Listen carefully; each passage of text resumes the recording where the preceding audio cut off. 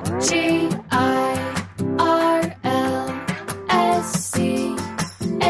it's Girls Camp. Hello friends, hello campers, welcome back to Girls Camp. I'm your host, Haley Rawl, and I've got a wonderful interview in store for you. Today's guest is Indy Blue.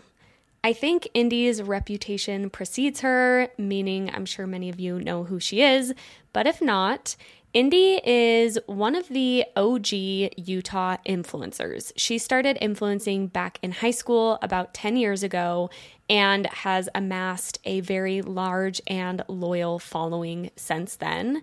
Not only is she a social media influencer, she also started a hugely successful clothing brand called Lonely Ghost. And she has really grown up on the internet, I would say. And I think many of us have watched her journey through high school, through traveling, having a baby, getting married. And while she was doing all of this publicly on the internet, she was also going through a faith transition. And we get to talk about that in depth today. What the faith transition was like for her, what it was like to be public during it, her thoughts and feelings about Mormonism now. We talk about the Barbie movie, of course. We talk about motherhood, post-Mormon motherhood. We talk a lot about her relationship with her husband Jackson and how that is intertwined with all of the Mormonism stuff. It's a really wonderful conversation, and dare I say, it is highly relatable and relevant to so many of us post-Mormons. So I think you are really going to like it. Before we get to the interview, let's do a little campfire chat. I have a couple of things I want to talk about. First things first, I got a tattoo this week. My second tattoo. I've talked about this on Instagram. I've talked about it on TikTok. I'm sorry if I'm repeating myself. I just want to tell you on the podcast how it went down. I have been considering getting a second tattoo for quite some time. I've been debating placement and what I want it to be, and I have Pinterest boards galore. So it goes when you are trying to decide what to permanently put on your body, right? When getting a tattoo. I already have one tattoo, which is 2 butterflies I got on my arm when we decided to implant 2 embryos that are now my twin girls. So that is my only tattoo. It's very meaningful to me, and I got it probably 3 years ago now, so it's been a while. So last Thursday, I got invited to this really fun brand event held by Baked Beauty Co., and I saw in the invitation that they were doing fine line tattoos there. They were going to have a flash tattoo set up. I didn't think much of it because I wasn't planning on getting anything flash, but, I kind of registered that in my brain. I ended up going with 2 of my close girlfriends, one of which is my friend Carly. Carly and I walked into the event and we saw this artist's flash sheet, and there was this cutest, most precious little bow design. And we both immediately fell in love with it. We were obsessed. So we asked her, we want to get a bow. And we were kind of playing around with the idea. And she said, I only have 2 bows I can do tonight, because I didn't realize with flash, they only do a certain amount of each design because they already have the stencils drawn up. And it just felt so serendipitous that there were 2 bows left. And within 10 minutes of walking into the event, I was laying on the tattoo table, getting a little bow on my wrist. I love how spontaneous it was for me. I feel like it shows how much more confident I am in making decisions about myself and my body. And it just felt so right. It felt very intuitively right. And I woke up the next morning and loved it even more. And even though it didn't mean anything to me when I first got it, I just liked it and thought it was special to get a matching one with Carly. Since then, it feels very much symbolic of femininity, of girlhood, of female friendship. I'm just very glad I have it on my body. And I think it's a really fun and special story too. The other thing that's been on my mind is motherhood, parenthood. I told you Indy and I talked about this. The Barbie movie talked about this, which I think originally kind of had me ruminating. And my girls are at this age right now. They are 16 months, and it is so much fun. They are so cute. I could literally scream. the amount of personality I get to witness every single day as they grow is so special. They're so funny. They're so sweet. And motherhood is also kicking my ass in a very real way. That's due to a number of factors, but I think I'm also starting to realize at this age, oh, these are babies, but they're turning into human beings with opinions and preferences and frustrations and personalities that are wonderful, and I wouldn't have it any other way. But I'm starting to see how overwhelming that can be as a parent and how complicated, I guess, it can get, kind of seeing a glimpse into the future. And it's just got me thinking about parenthood and all the things about it. I also have been having some really enlightening and interesting conversations in my DMs about people who are childless by choice, so people who have chosen not to have kids. And I actually am working on scheduling an interview with someone who is childless by choice, and I cannot wait to get her on to talk about that decision and what went into it and what it's been like in society and in Utah. So I don't know. I think I've just been thinking a lot about our motivations to be parents, how it relates to our Mormonism or our religion, if we were brought up in religion, and just the pressures of society. I think there's just so much to parenthood, and it intersects so much with the Mormon stuff too. So I guess I'm just going to say that there's lots more to get into there, and I'm excited to do some more deep dives on the parenthood thing. Alrighty, that is all for today's campfire chat, and now I will play today's interview with the wonderful Indy Blue.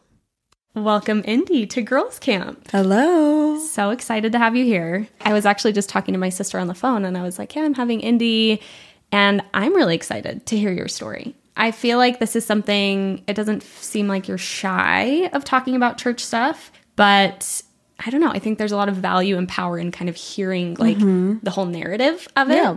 So I'm super excited to get into it with you. Thank you. I'm so happy and proud of you. You're so sweet. This is such a powerful platform you made. That's so sweet. That means a lot to me. Okay, let's get into it. I just want to start at the beginning. Also, contextually, you and I grew up super close to each other. You're from right? Orem. Yes. What high school did you go to? Timpanogos. Okay. And I went to Timview. Yep. And you graduated what year? 2015. Okay. So I graduated 13. I know. And we have so many similar friends. I know, which is so fun. But I'm curious to hear about your upbringing with Mormonism specifically, because did you live in Orem your whole like childhood? Yeah. So I was born in Spanish Fork. Okay. My mom's side of the family is 7 kids, and that's actually how 7 got his name. Oh, I didn't know that. So my mom's last name is Neves, which is 7 backwards. There's 7 siblings. Wow. Super tight-knit Mormon family, and I was the first granddaughter. It was a beautiful childhood. It was ideal. In what ways? In just the way I viewed it. Yeah. I feel like looking back, I am starting to put pieces together of, honestly, this feeling of looking for acceptance like my whole life. But I would never describe my childhood as like anything but amazing until I went to therapy, I guess. Totally. No, that's so interesting. I feel like that's something a lot of post-Mormons in like a deconstruction phase discover. And I don't think it takes away from the beauty of the childhood. No. But it's like, oh, I related to something so differently. Yeah, it's another side. Yes. And then you kind of discover, even sometimes a ways down the road after leaving, like, oh, there was actually, all of this goes all the way back even to childhood. Yeah. Which I've kind of been through that myself, where I'm like, wait, certain experiences just like are different to me now. And I, kind of glean different things. On that note, I think Mormonism ties so much into that because I grew up in this Mormon family where family was everything, and it was so beautiful. And so the thing to highlight is that we fit the mold perfectly, you know? So Mormonism worked for us. And of course, like, that seemed like the way to be, the way to go. As a kid, that was that was a way for me to find acceptance. But it was a contrast to these feelings inside that I didn't belong. And I think it's interesting because, like, my husband, he knew at age 7 that, like, the church wasn't for him. That young. Yeah, Wow. and I feel like I have a lot of friends like that. But I was so in. And I think it was like, maybe I needed acceptance from God. Like, I would try so hard. I would bear my testimony every Sunday. I remember praying every night because I wanted to have a goal that I would never miss a day of prayer in my life. So it was like borderline obsessive and like, but in my eyes, it was like, that was the most important thing to be, was a good member of the church. I think for me, I'm sorry, I'm literally going to jump all over the place. Please do. There's no need for chronology here. Please do. This is actually kind of, I'm writing a book, and this is kind of at least the beginning. But something I'm really working out is this desire I had to be famous as a kid. Interesting. And trying to like find where it came from. And I think part of it was this lack of acceptance, feeling like I wasn't as righteous as maybe like my cousins or the girls in my church class who knew all of their scripture stories. And I always wanted to be a young women's president. Or activities president or anything, and never in my entire time. And Really? we know how it is now. Like, you kind of, everyone gets a turn. I was never. That story to me is so sad because at the time I just thought, God doesn't think I can be a leader. He doesn't think I'm worthy, because they drill that into your head that God is the one making those choices. Yeah. You know? Oh, that's so interesting. Where the other girls could care less and they were like annoyed by the By being like my maid president or whatever. Yeah, to me it was like, if God sees me, like, then I want this. Why won't he let me have it? And it's almost like, in retrospect, I think I tried so hard, and that the young women leaders maybe wanted to give the other girls a chance, and I was hand raised all the time, center of attention, because mine was more performative, because I could see that I didn't connect as those other good Mormon girls did. And so, in my opinion, like, reading my scriptures every day or being the young women's president, that's how I could find acceptance and worth. Yeah. So I think there's also this, back to the being famous thing, this idea even really early on that I wanted more than all of the examples of women around me. And that's not to say that I didn't admire and respect everything about the women around me in my life, but every woman in my life was Mormon. And it was the same path that they all followed. You know, you get baptized, you go to Young Women's, you go to high school, you don't date till you're 16, you marry a returned missionary, go to college until you can find one, have babies, get married in the temple. It's like very set in stone. And something was really unsettling to me, so unsettling about that to me early on in my life. There was just this part of me that thought maybe there was more, and maybe if I could be famous, Yeah. that would be my golden ticket. Yeah, like, you could break out of that box. Yeah, and I would still be Mormon. Like, that was what I would always tell myself. Like, I could proselyte to the world, and I would watch Hannah Montana and just be like, oh, if only, I could be the Mormon Hannah Montana. Yeah. But there was something so stifling about the idea that my life was already laid out for me. Yeah, absolutely. And so I think early on there was always this level of performance, and I don't think it's any surprise I ended up as an influencer, because I've always just been kind of searching for a place of acceptance, because that earliest foundation of, you know, not feeling accepted in the church, but trying so hard, that's, you know, the therapy stuff. Yeah, well, that's a huge through. deal. I hadn't ever connected until you said it that way, that when you feel like you're not getting recognition or validation for your performance as a church member, it feels like God is the one who's not giving you that validation and recognition, which is probably the most devastating thing, right? That's the person, the being that you feel like you need that the most from. So that sounds really hard, to feel like you were doing everything you felt like you could do, but not getting that in return. I think that fame piece is really interesting because I don't know. I wonder if there's any element of it too. Like, let me know if this rings true. But I think with Mormonism, and especially with what you were saying around, oh, I wanted to be famous, but stay Mormon, there's kind of an obsession with famous Mormons specifically. And Mormons really love when other Mormons get famous because it's like, oh, well, Steve Young's a Mormon. Oh my gosh. Who else? It was like David Archuleta was huge, I feel like. Sam from iCarly. Yes. Oh, I would tell everyone. Yes, exactly. Because it was like, oh, we're represented. We're not crazy. We're not weird. Exactly. Yeah. It makes us feel more normal. I think it made me feel more normal as a Mormon when there were famous people who were successful and Mormon. And just because a lot of people who do reach a certain level of success don't stay Mormon. So there's kind of that element too. Yeah. But I think that's really interesting. I'm sure there's a lot to that tied in with all the Mormonism, like you're saying, with belonging, with recognition, with need for validation in a way that fame can bring if you feel like you're not getting that in your closest, most tight-knit community. Exactly. Yeah, really interesting. So you were kind of dealing with, it sounds like in your childhood, you were trying really hard to be a good Mormon. It wasn't like all the way fitting.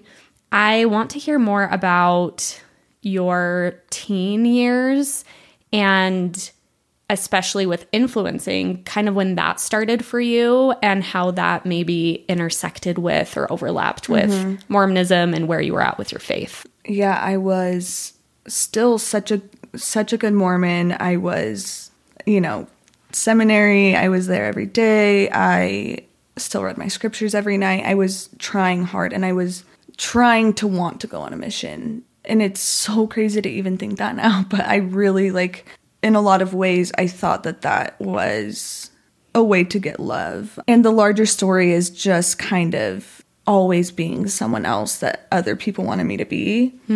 I think my individuality, really trying to find my individuality or accepting it, was one of the first steps to kind of my awakening to everything. I think being in high school, being a teenager, you are searching for individuality, but you also just want to fit in. So that's kind of what I was going through, just trying to please everyone, but also wanting to find myself and starting to kind of find my own path. And I met my husband in high school, and he's the one who really just opened my eyes in every single way. How old were you when you met? We were 16. Oh, or wow. I was 16. He was a year older. Yeah. And he really, had wanted nothing to do with the church. And he went on a mission pretty much just for me. I mean, it was exactly just for me. And, that was a really hard time in his life. And we broke up afterwards because he left the church. Essentially, that was, to me, the end all be all. I could not be with someone who wasn't in the church.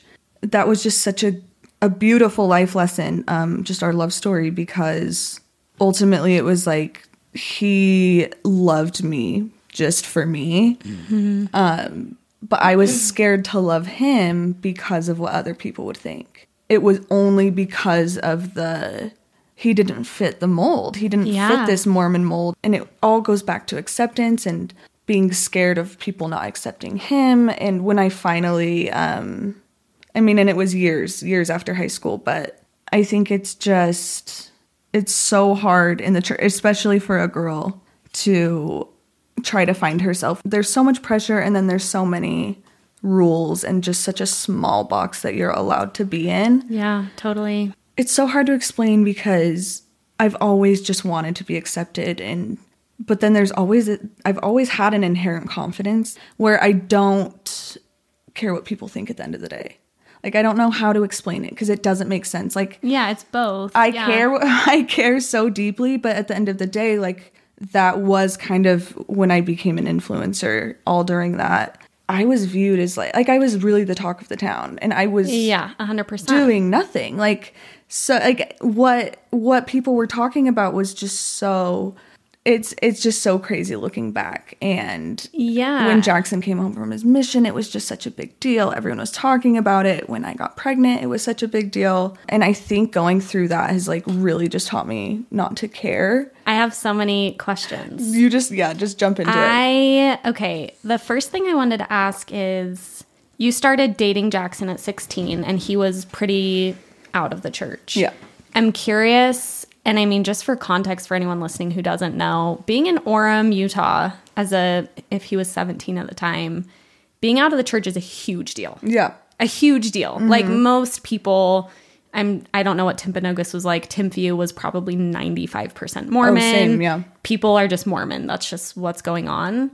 So when you were dating him, I'm curious what you feel like the reaction to that was amongst friends, maybe family, maybe speaking more to Jackson's experience. Like, how did people treat him or treat you for being with him because he wasn't Mormon?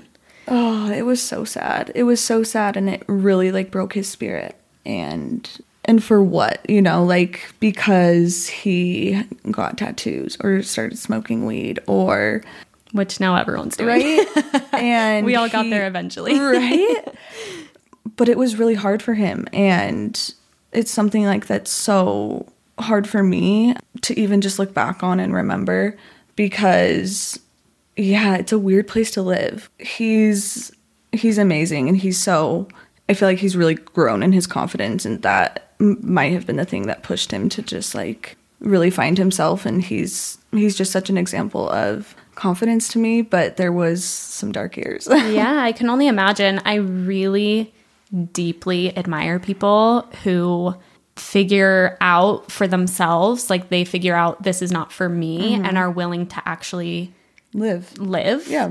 At that age. Brave, yeah. I cannot imagine doing that at that age because it's what everyone was doing. And I relate to you very deeply in what you're talking about with this kind of dichotomy between wanting so deeply to be praised and loved and valued, but also having this seemingly contradictory need to be different and to do things in a new way and to not be like typical Mormon. I never wanted to be typical Mormon girl, but I still wanted to be doing it in ways that would give me that praise. And I think that that's in a lot of ways makes a lot of sense based on the things you're talking about within Mormonism, right? You're being told this is how you get praise as a Mormon girl, teen. But then in our hearts and in our souls, we're like, but we also want to be different and be ourselves. And so you're kind of like wrestling with those two things, and it's really difficult. Because, yeah, it's so confusing. But then I think the real me is the me that knew that it wasn't for me. And what it comes back to for me is that I think, okay, the best way for me to explain it is like I found out like maybe 2 years ago that I have like severe ADHD, like everyone else on TikTok or whatever.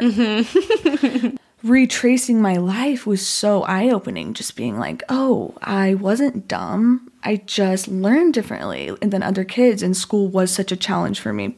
Paying attention was such a challenge for me.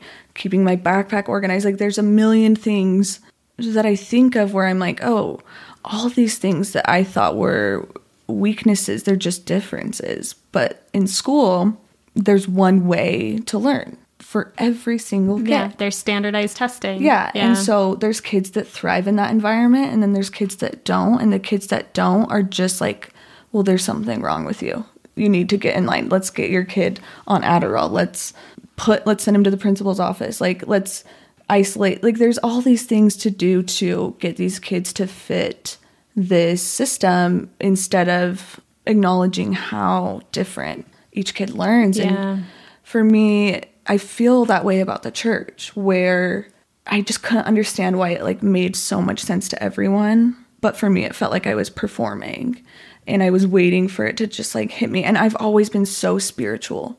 So that was another thing that was almost confusing in the church, because I could not deny these powerful experiences I was having and these knowings that I would feel. I was always spiritual, but there was this part of me that just felt like there was more. It's like back to the famous thing. I'm like, deep down, I was like, is this all there is for me?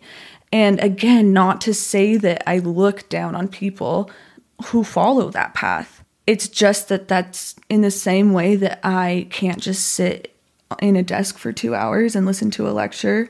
I just don't think I was made for this way of life. And I feel like you do a great job on your podcast. You always talk about how people need that and people need a place to feel safe. And we're all just doing our best. Yeah. But it's also just like, how could there be one exactly way? Yeah.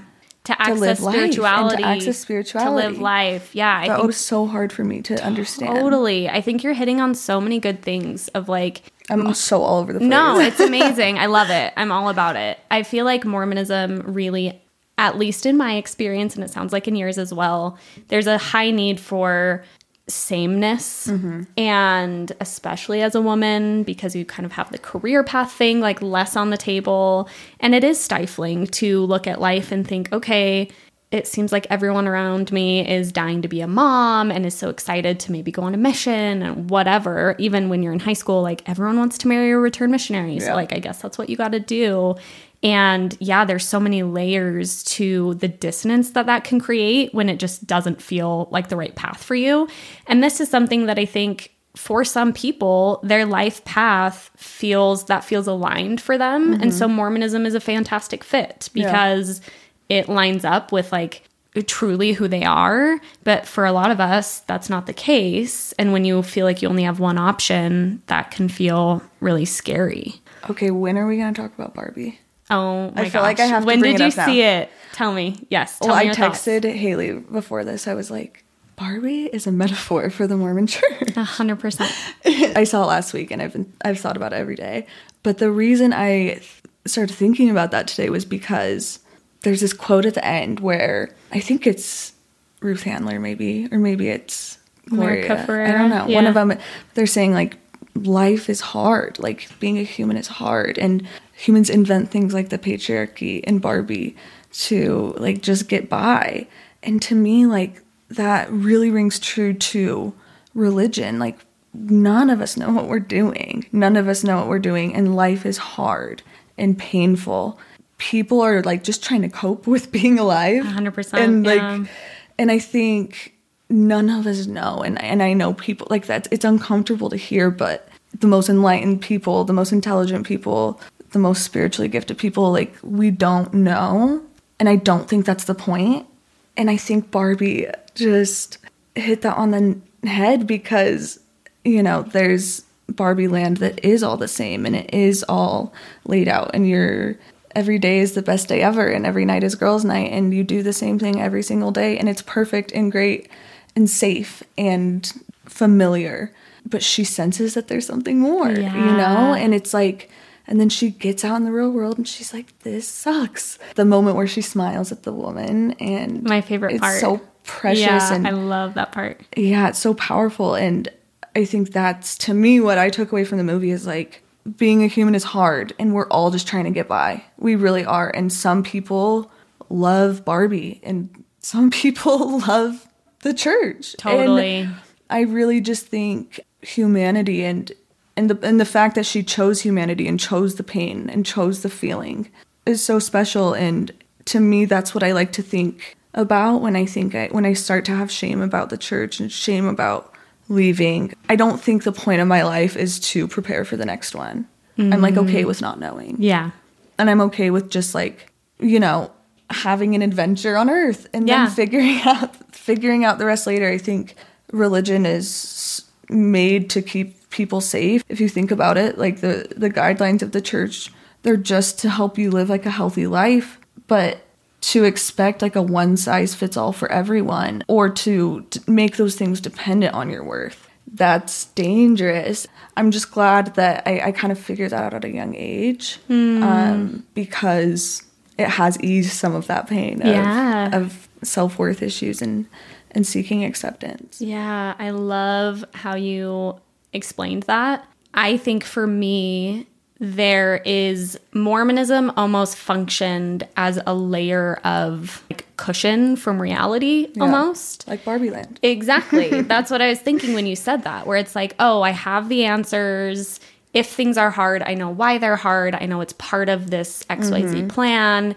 And I think that's why leaving a religion like Mormonism is so difficult, is because you're stepping into, you know, Barbie going into the real world. Yeah. But you recognize there's maybe higher highs and lower lows. Almost you just feel, I feel for myself, more connected with myself, my humanity, by stepping away from something that is such a strict framework. Yeah. And I know some people within the Mormon framework, they maybe feel like that gives them tools to access humanity and to access whatever. So I think it's just exactly what you're saying, where it's like, for a lot of us, that felt almost like a facade that was kind of like covering up reality. Yeah. And I also love what you said about presence and realizing I'm here, what's guaranteed is here and now. Yeah. And today and this moment. And so, you know, for some people, it maybe helps to have a perspective beyond this life, and that's great. But for me, I've actually found way more presence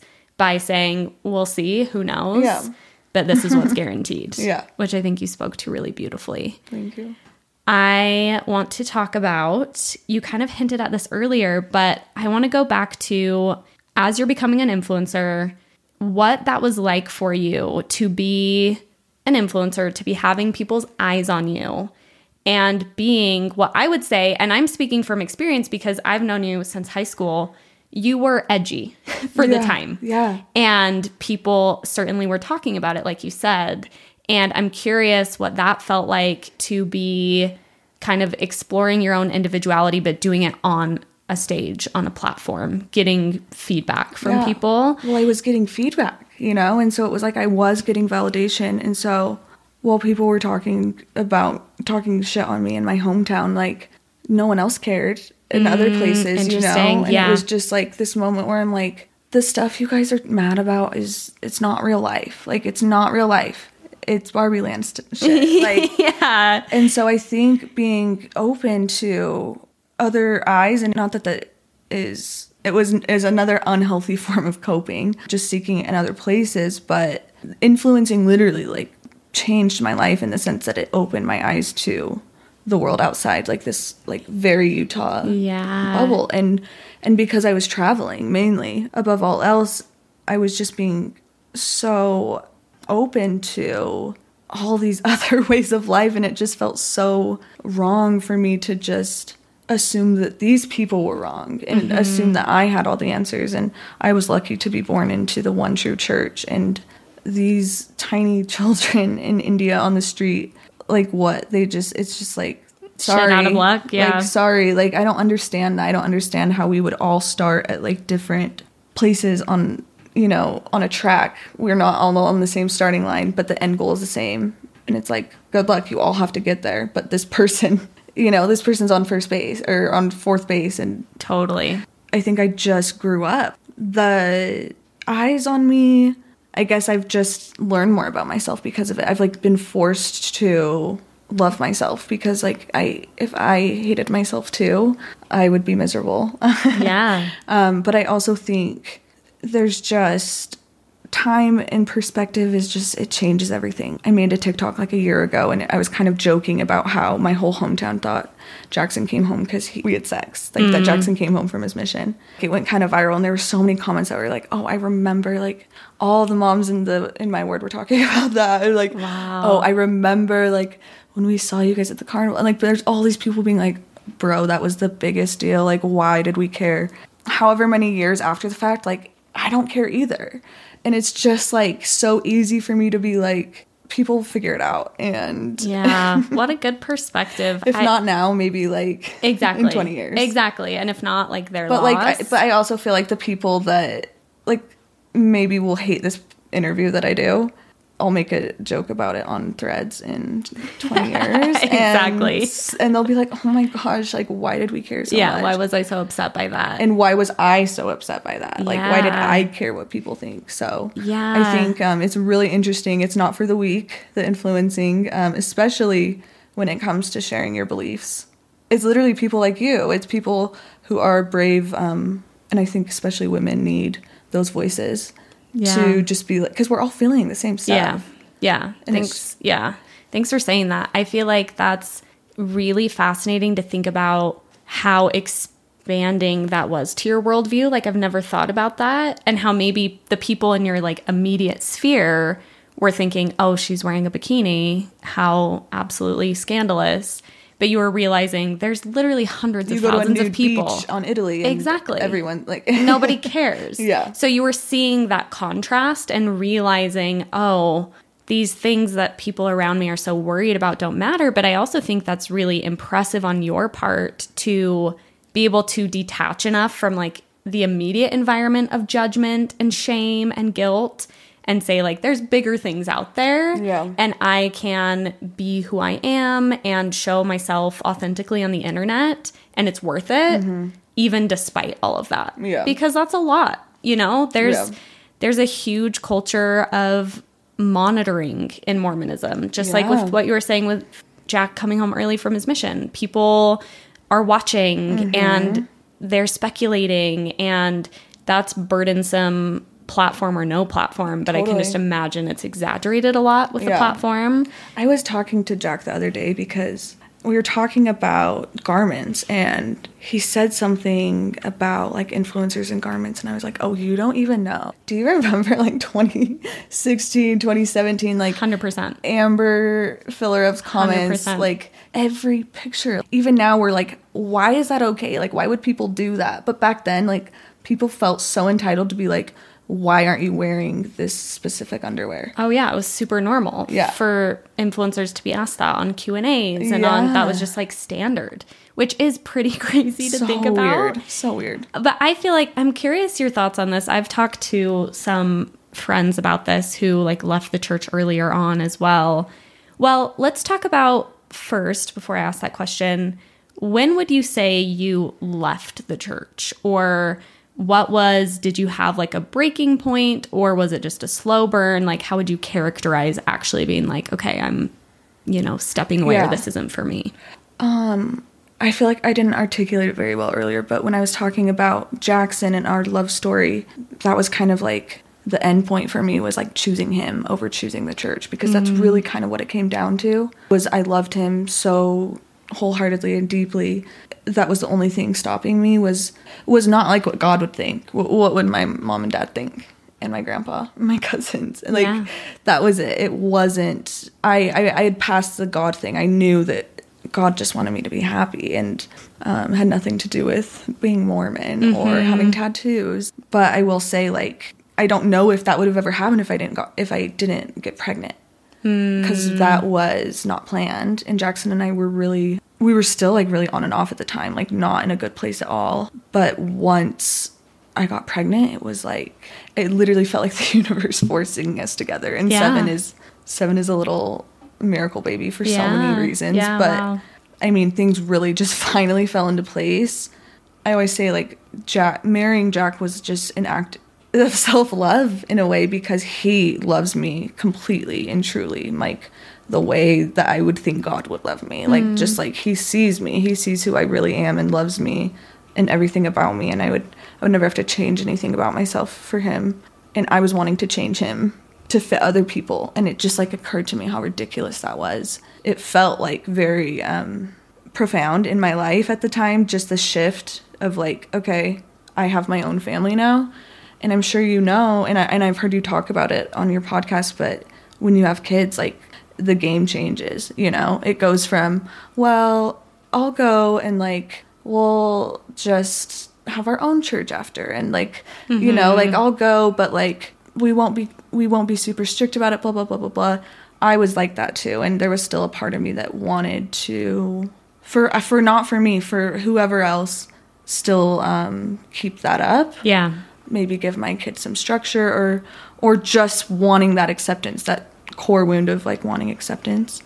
But then it just like, when it's your actual child, you're just like, no. And so I think it was literally like I was forced into choosing like what people think of me, and like this Jackson, who represented like my authentic self, because he loved that version of me. And so it was like I had to choose not accepting him, just accepting him, but accepting myself. Really, 2020 was the Great Awakening for a lot of that's people. intense. Yeah. But yeah, I do think people might have thought that it was earlier than that or later, but you know, anyone leaving the church will tell you, like, you have that one foot in for a minute. Yeah, you can do it for a long time. Yeah.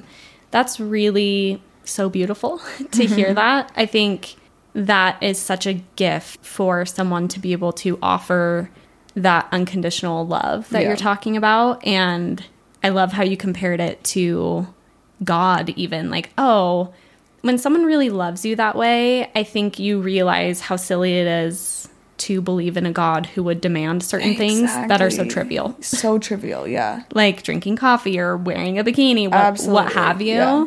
And sometimes it takes that contrast to realize, oh, there's no stipulations like that on love when it's pure and real. It's pure, yeah. And I think that's just so beautiful. What a beautiful like testament to the love that you have that it could do that for you. Let's talk about the pregnancy thing, because I want to get your thoughts on motherhood as a post-Mormon.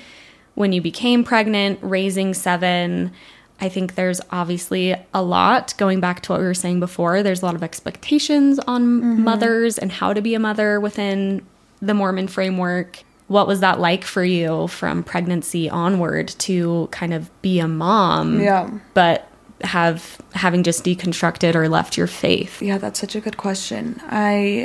I feel like it was such an exciting time in my life because I feel like once my life changed so much just in the blink of an eye, and I really feel like making that choice to commit to this new family and myself, my business was taking off. I was doing a lot of creative work and just enjoying motherhood, but also there's always that part of you that's like, I'm not doing it right and I'm not doing good enough, because these Mormon moms are like the best moms on earth. It's insane. You know what I mean? It's like impressive, but it's wild. I really, people will probably rip me apart for saying this, but like I realized maybe like a year or two into 7's life that like I was almost like posting him like because like I needed other people to know that I like loved my kid.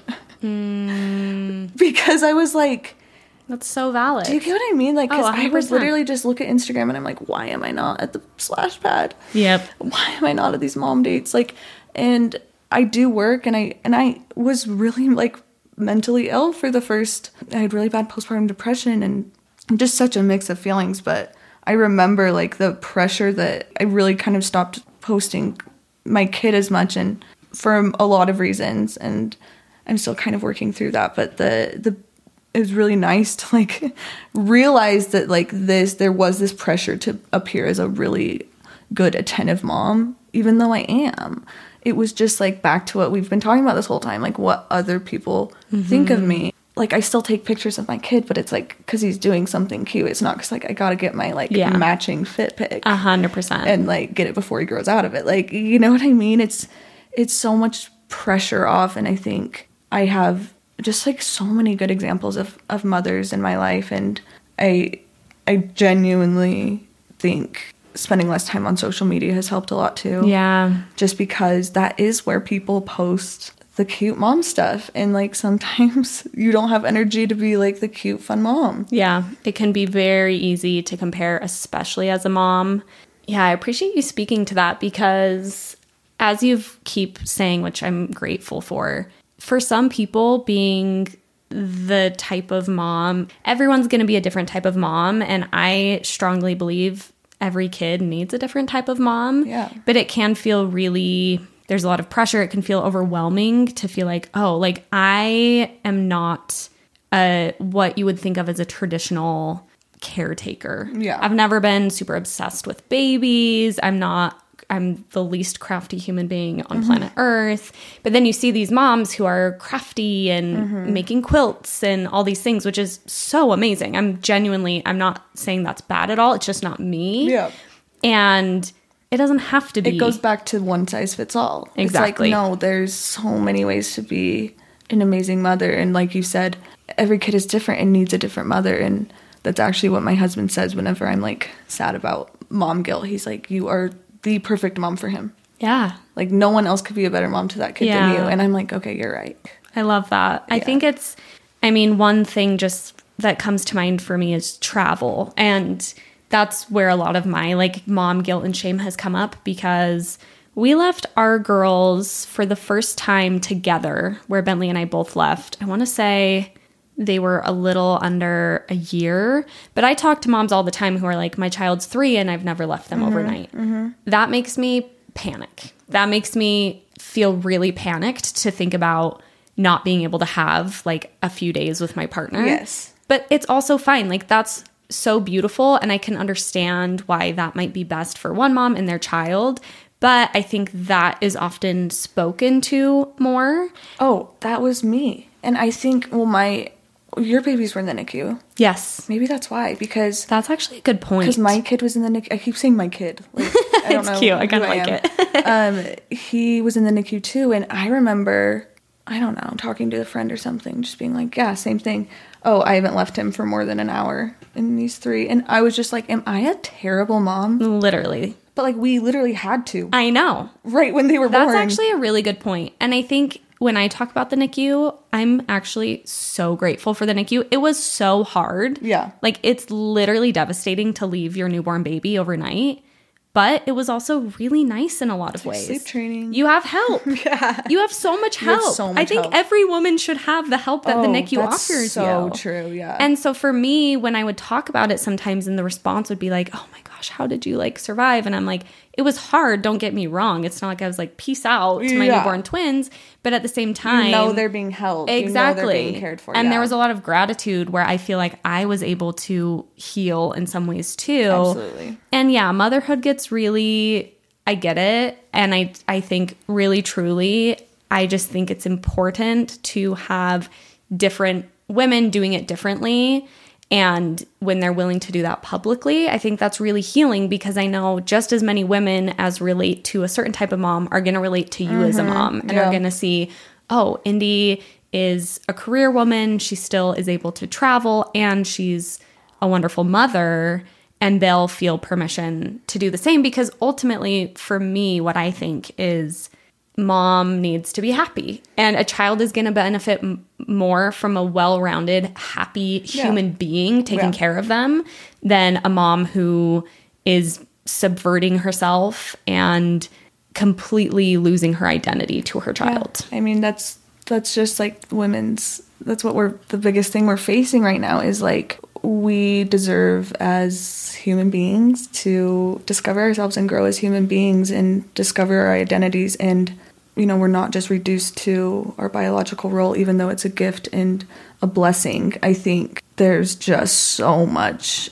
shame around women who dare to like discover themselves. Yeah, and I think 100%. And I just think, like you said, the more women that do it, it just gives permission and permission and permission. It's really beautiful to see, and it's beautiful because I think you're a part of that, where people have seen you for a long time. You've grown up on the internet through a lot of different roles and phases, and seeing people who publicly faith transition, who publicly become mothers and are willing to be authentic and vulnerable about it, that's a really big deal, particularly in the community we come from. Yeah. And so I admire that a lot about you, because I think, just as you're saying, when you have the reach that you have, people see that, and it gives people permission, which is a really big deal. Thank you. Yeah. I want to talk more about your spirituality. So you said you were a very spiritual person ever since you were a kid. Yeah. I'm curious what you feel like your spirituality was like inside of Mormonism, and how it's shifted or changed since stepping away from Mormonism.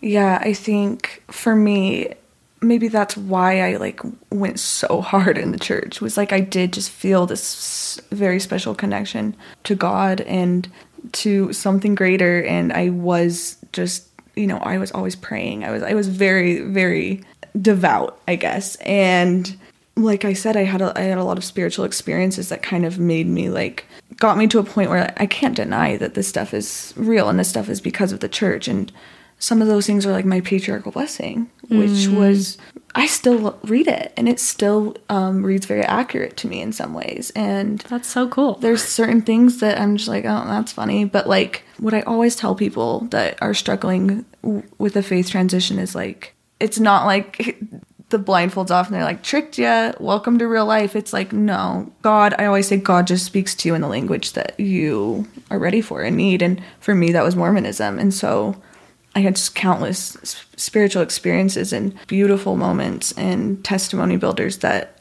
are still completely the same. I still have a lot of beliefs in the world and in the universe that come from the church that I maybe at first felt like I wasn't allowed to believe in anymore. So I think just looking back, I'm like, no, all of that stuff was just a reinforcement that I've always had this intuition, this Holy Ghost that I thought I had to be worthy to have. Like, no, it's always been there. I don't need any sort of middleman for me to talk and connect that way. And so for me, it's just, I mean, there's a lot of things, a lot of reasons why I'm not in the church anymore, but ultimately that's it, is like, I don't need anyone else. And I think community is amazing. And I think there's so many ways to find community without me dedicating my life and letting someone come between me and this connection that I feel like is my birthright. Yeah, I love that. I think that's such an integrative approach to spirituality and beliefs. And I know a lot of people call a faith transition like a faith expansion. And that kind of rings true to what you're saying, where, yeah, maybe you are understanding things differently. There's like a different framework. But to be able to look at your patriarchal blessing and say, there was someone who was connecting to something, whatever you want to call it, that it still is meaningful to you. I think that's really beautiful. And I think it's a healthy integration, because there is a temptation to, you know, throw the baby out with the bathwater and say, if it touched Mormonism, it's bad and wrong. And I think that it can be really beautiful to say, that led me where I am today, that kind of shaped me spiritually, and now I can take things, leave things, reimagine things. But like you said, that's the spiritual language that we learned. And I feel similarly. I had many, many spiritual experiences, deep, meaningful spiritual experiences that I definitely view differently now, but it doesn't mean they weren't meaningful or important. Yeah. And I think that that's a really nice way to look at it. And it's hard. I admire that too, because I think a lot of times with leaving the church, there's anger, there's maybe betrayal. So I think to be able to get to that point is really nice. Don't get me wrong. I'm angry. Yeah. There's things to be angry about still. But I also think it's okay to be angry. Like, there's also this attitude among a lot of Mormons that have left that's just like, oh, I can't stand people that just talk shit, or like, oh, like leave. And this isn't even from Mormons. It's like ex-Mormons. Yeah. Oh, 100%. Who are like, oh, I'm not angry at it. It's just not for me, which is great. But for a lot of people, like, that anger feels like there's nowhere for it to go, because the Mormons are just like, shh, leave it alone. And then even the ex-Mormons are like, well, I'm not angry at it. Like, I'm fine. I just want people to know, like, it's okay to be angry. Yeah. It is. I love that. I think it's been super interesting, obviously, doing a podcast all about it, how there is kind of a mentality of, oh, I left the church, but like, it's whatever. Yeah. And I'm like, It's kind of a big deal. It's gonna catch up to you. Like, maybe that's a bad way of saying it. Like, maybe not. Some people, everyone's different. How you grow up in Mormonism affects it. But I kind of think, like, you can't avoid it, in my opinion. It's gonna come somehow. And maybe you need 5 years to not think about it, and then it will come, or 20 years or whatever. But to me, I think it's so healthy for processing to be able to talk about it, and to be able to talk about it in ways that are not black and white, that are nuanced, that allow space for the entirety of the experience. Because I do see people who are just kind of like, oh, like, that's boring, like, get something new. And I'm like, it's actually a really big deal. And being able to talk about it is a big deal, like anything. And we were talking about this a bit earlier, but just putting words, like, I'm so excited for your book. I feel like you've done this on social media, but just putting words to experiences and telling stories, as you know, is incredibly powerful and incredibly helpful. And yeah, the Mormon thing has its own, you know, controversy surrounding it. But I think that there's so much value in just articulating experiences and feelings and our stories. And I think if you've been part of Mormonism and left it, it's just kind of inevitably a piece of the puzzle at the very least. Oh, yeah. Yeah. Where do you feel like you are now with Mormon stuff, spiritual? You know, you've gone through a lot. You're a mother, you're a businesswoman. I'm just curious kind of how you would characterize how you are now. You've alluded a lot to like therapy and unpacking and deconstructing in therapy. I feel like 26 is like the perfect time to be like, what is what has my life been like? And so that's like what I've been doing. I mean, I've been doing therapy for a few years now and just reflecting. And the book is crazy because I'm literally I have to go deep into my childhood and so I'm having a lot of realizations. But where I'm at with spirituality, I feel where am I at?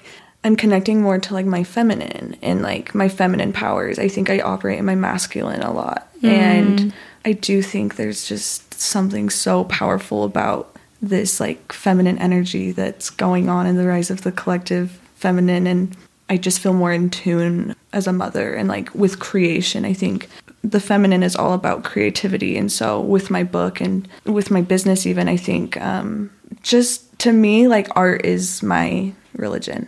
And I don't mean like painting. I just mean like cooking and going for a walk and listening to my favorite songs in the car and just like living an artful life. Like to me, I think that it's that simple. I see you have the creative act. Yes. That's my Bible.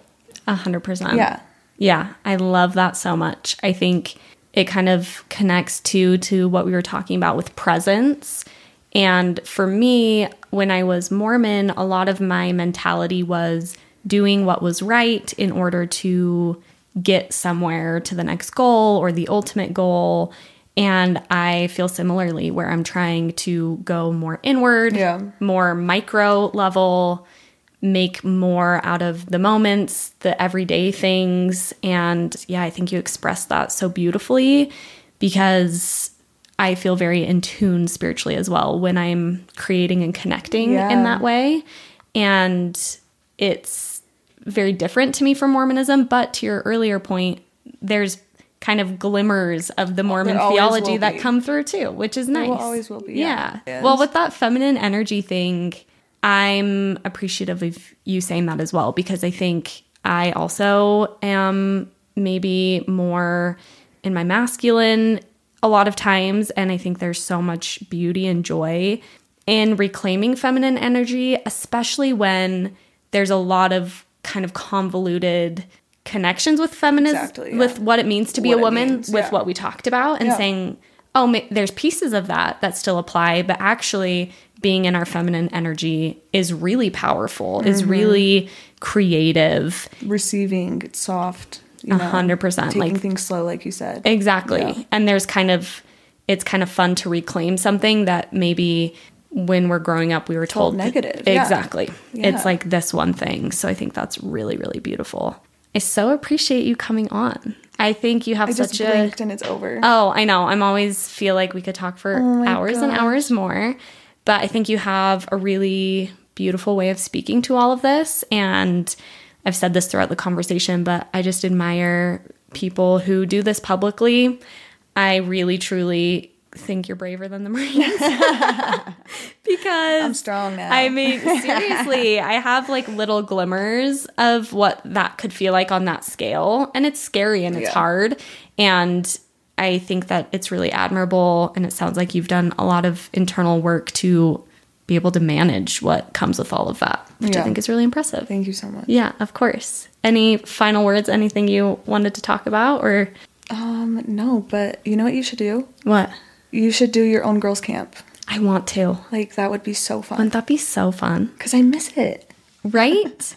That's feminine energy, right? I mean, that's like what we could talk about we could do another podcast, but like the not knowing like the community aspect. Like I need that. Totally. And I miss it. I miss that about the church. And I think with girls' camp, when you think about the feminine energy, so much of that comes up for me is girls' camp. Yeah, it's just women in the woods, the sisterhood, braiding the hair, making bracelets. Mm-hmm. Yeah, we need that. I actually want to do something sooner rather than later. Okay. So you better be there. Oh, I'll be there.